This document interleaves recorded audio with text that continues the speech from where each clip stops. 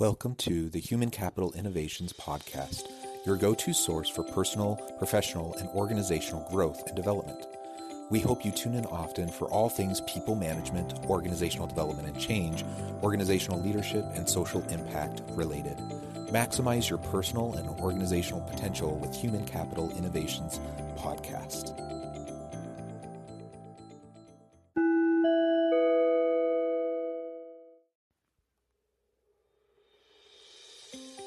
Welcome to the Human Capital Innovations Podcast. In this HCI podcast episode, I talk with Jermo about relationship building and the sharing of organizational objectives to drive higher productivity.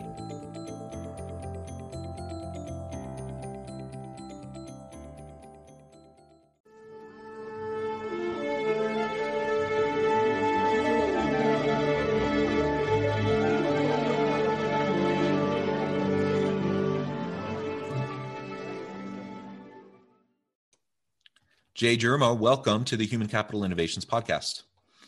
Jonathan, thank you.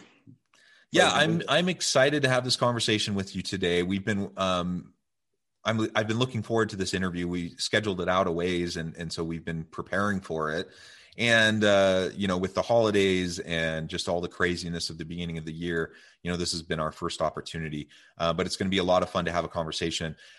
You have an interesting background that I think will bring with it an interesting context for the topic. Today, we're going to be exploring how the sharing of organizational objectives between channel partners and vendors can minimize bottlenecks, expand company output, and the role of incentivizing third-party teams for higher productivity, and how that might balance or connect with traditional relationship building.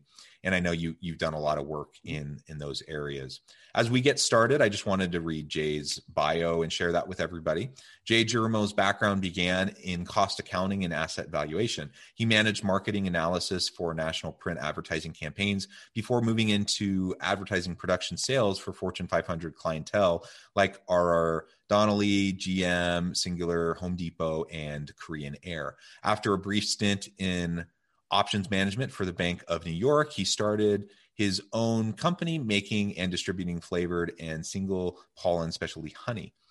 What started as a single person endeavor has grown into a network of honey production vendors that he distributes for and with direct to customers outside to traditional retail channels.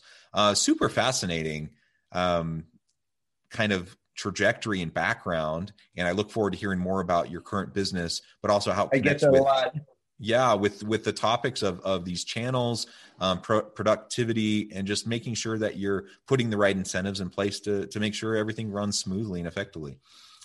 Anything else you'd like to share by way of personal background or context before we really dive into the conversation? I don't know. Actually, while you were talking, not so much that I want to add so much as I realized a couple of things about my own company as it relates to my background. When I was in sales for the print companies, I originally took those roles because I thought they were going to be, sell a project and move on to the next one, but very quickly learned that I would have to shepherd making sure the print was done properly. And that kind of leapfrogged itself into how I manage my company now. Yeah, excellent. Well, so I appreciate that context. And as we really get started, perhaps you can share a little bit with us more specifically about your current company, how you kind of got into that business, because it's unique.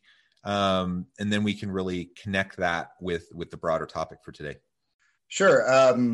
Actually, I was one of the human capital fallout of 2008 when everything went, when we had the big financial crisis. I lived in Chicago, and I lost a lot of net worth. Michigan ended up after about a year. I was on vacation and stopped off at a cousin's house. And I should say, before we go any further, I had always had aspirations to have my own company, but I really didn't know what to offer to market. And just in visiting with this cousin, he had just gotten married not too many years previously. And he and his wife had started making flavored honey. He was a beekeeper. And he mentioned to me on the side that, if you wanted to, somebody could probably take this down to the Detroit area and do okay with it. And I thought about that for like 3 weeks, and long story short, took him up on his offer, and I couldn't keep up with the demand. That's basically the long and short of it. And then, you follow the money. I'm not going to, I have no interest in being like a one-hit wonder for one weekend. So I just kept selling over and over and over and picked up more markets, and it kind of grew from there. That you can see that kind of just organic growth and have that level of success. So as you're starting this new business, you've taken on this opportunity. What were some of the earliest like pain points that you experienced? You already mentioned you couldn't keep up with demand. So how did you start to deal with that, and how did you start to leverage, some of the distribution channels and bring on people to your team to respond? Well, I was never really, I was very apprehensive about having employees, but the idea of channel partners was a lot more interesting. I still like to have a lot of control over the production aspect. So I knew I was going to need to have more hives, and I don't mind getting my hands dirty with that. So I would acquire more hives, either brand new buys or beekeepers that were closing up and would offer boxes online. I would just sort of kind of piece together my plots, but I wanted to be very involved with that. And then if I was going to utilize outside help, I would I'd go to larger beekeepers and say, hey, I'll give you I'll give you a lease on a portion of your hives if I can pick the locations. I still want to be involved with production, but if your guys can check on them every now and again, that would be helpful. So it was kind of a way to just meet in the middle and not have my own direct employees, but attach other people to my production output by incentivizing them to be involved with the lease. So I kind of made my model up as I went.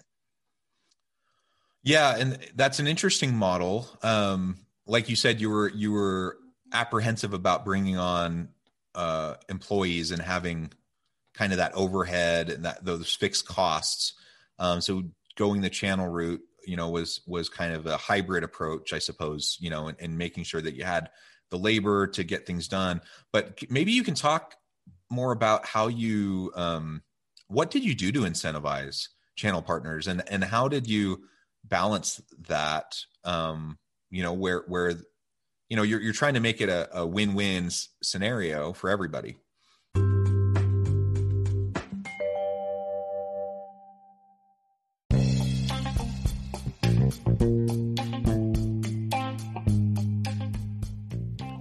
I'm excited to announce the publication of my new book from HCI Press, The Alchemy of Truly Remarkable Leadership: Ordinary, Everyday Actions that Produce Extraordinary Results. Consider how the nature of work has shifted over the past 50 years. With increased globalization, rapid technological advancement, and the shift in economic composition, the average job of today looks very different than the average job of 50 years ago. What will the jobs and organizations of tomorrow look like? Moreover, what does this all mean for organizational leaders?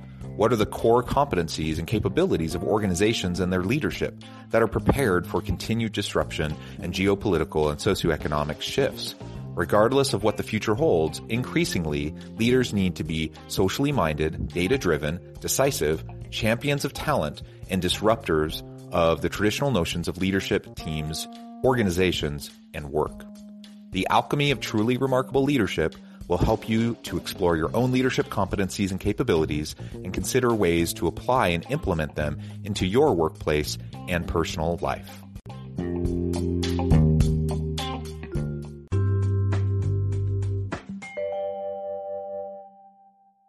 It started being the model that I had just referred to, but then I quickly figured out that incentivization, I guess the best way to say this is it's almost like you try to incentivize people, or this has been my experience.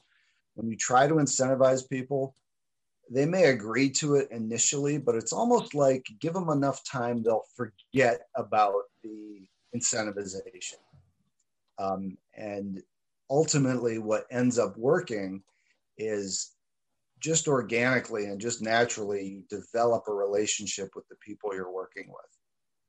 So for example, the person who I get all of my hives from and all of my, or even the bottling aspect, I didn't necessarily get the best prices when I started buying my own bottles, but over a period of years, as my volumes increase, you have more and more conversations with your vendors, and you develop, I guess, for lack of a better words, kinship. I mean, it's not really rocket science. It's just over time, people start to understand you. They start to understand your needs and your demands, and they can watch it grow, especially if they're supplying to you.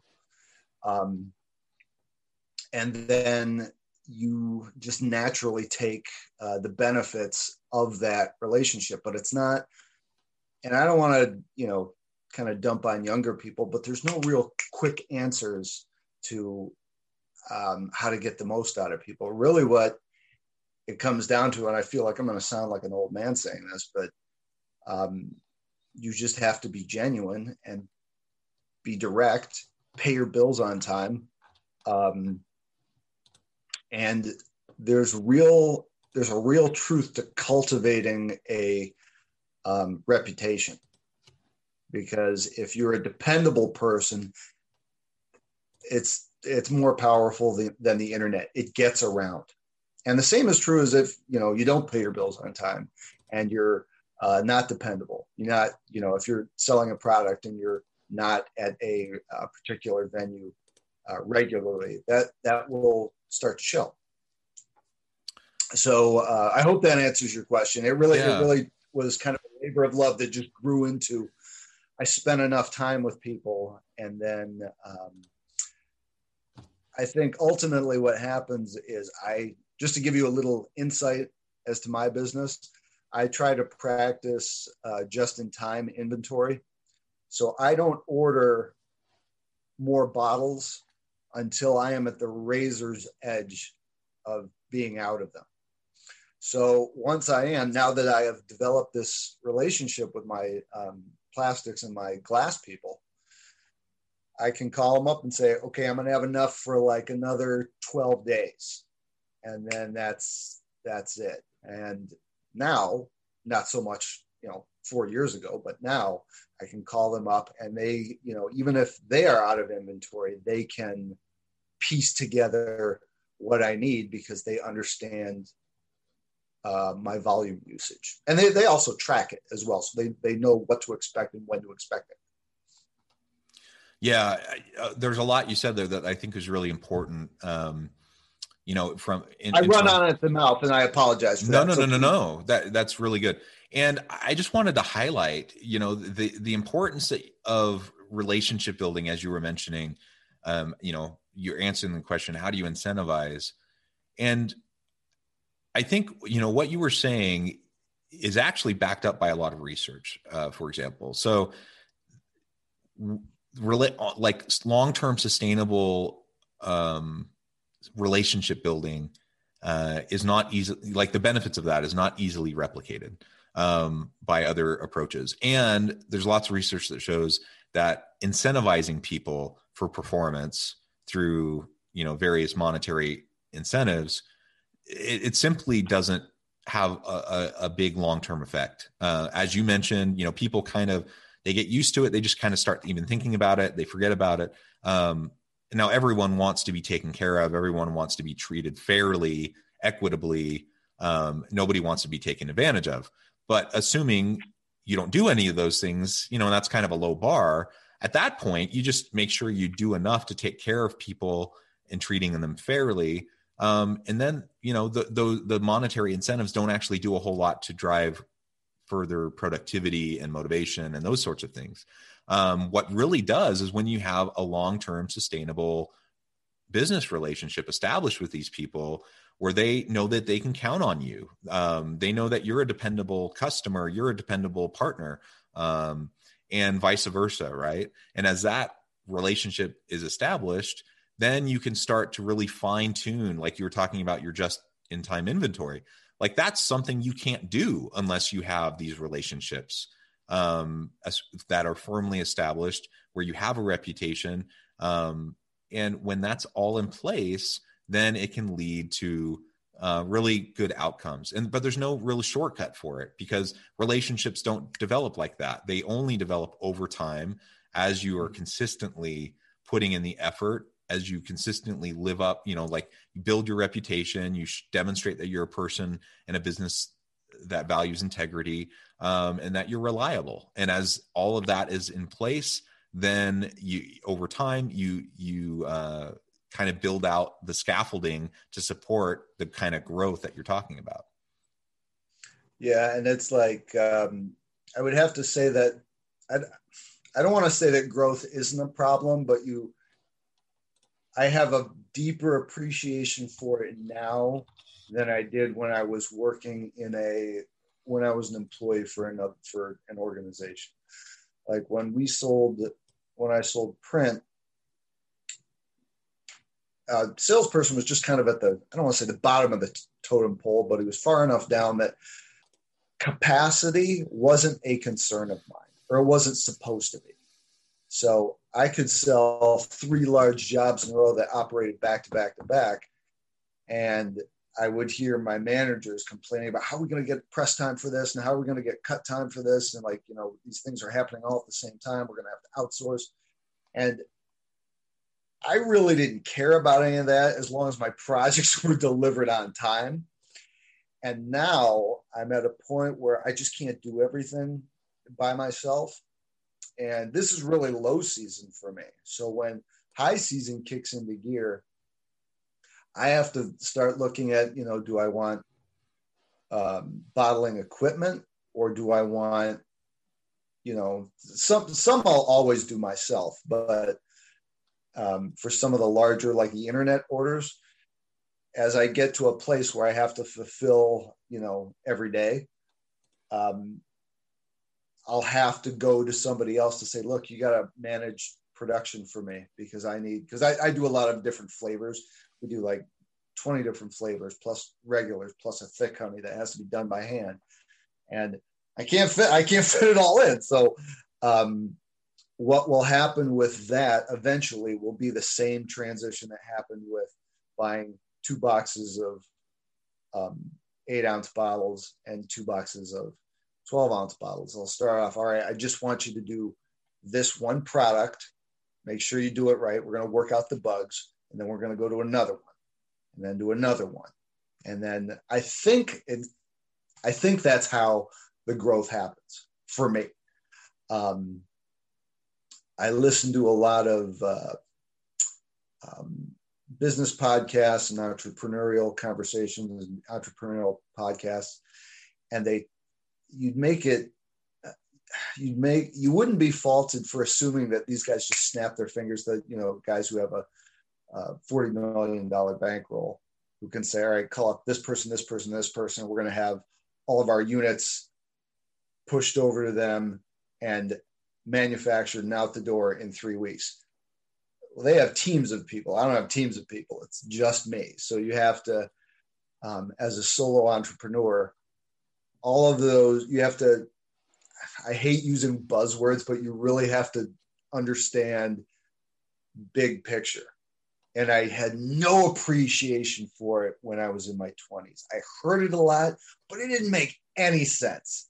Now I'm like, all right, what would my boss have done? Well, he would have gone to X, Y, and Z vendor, had a conversation, say, how can we make this, how can this happen? And really, you just start running scenarios in your head.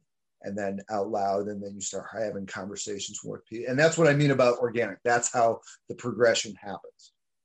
But I'm not a big fan of, there's so many internet models and apps on there on how to grow. And I'm like, you can follow a map or a digital product that somebody makes for how to scale your business. But if you don't fundamentally understand progression,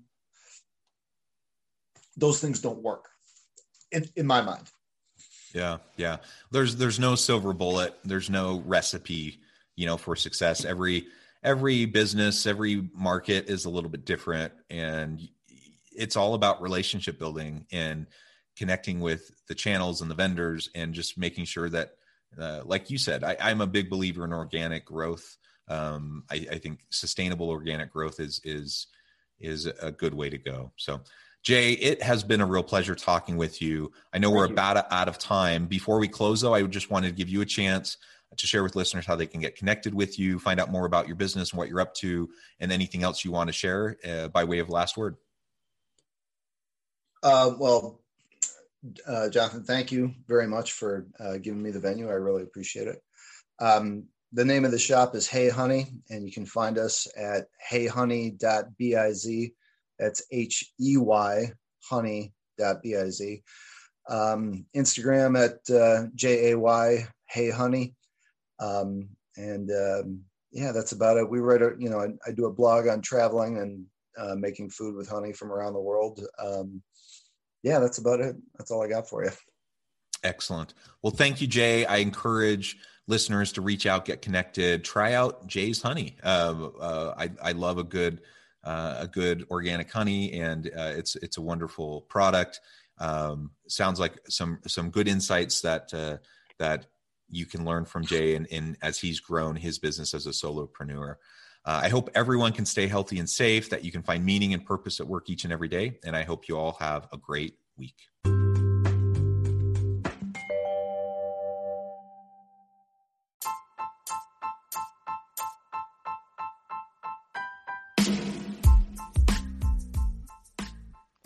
We are excited about the launch of HCI's new magazine, Human Capital Leadership.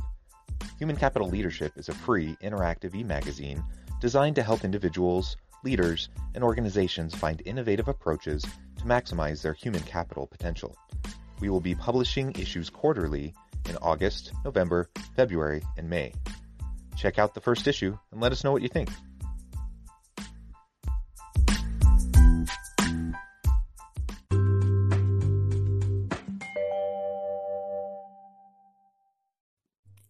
Thanks again for joining us for this episode of the Human Capital Innovations Podcast. I hope you stay healthy and safe and that you have a great week.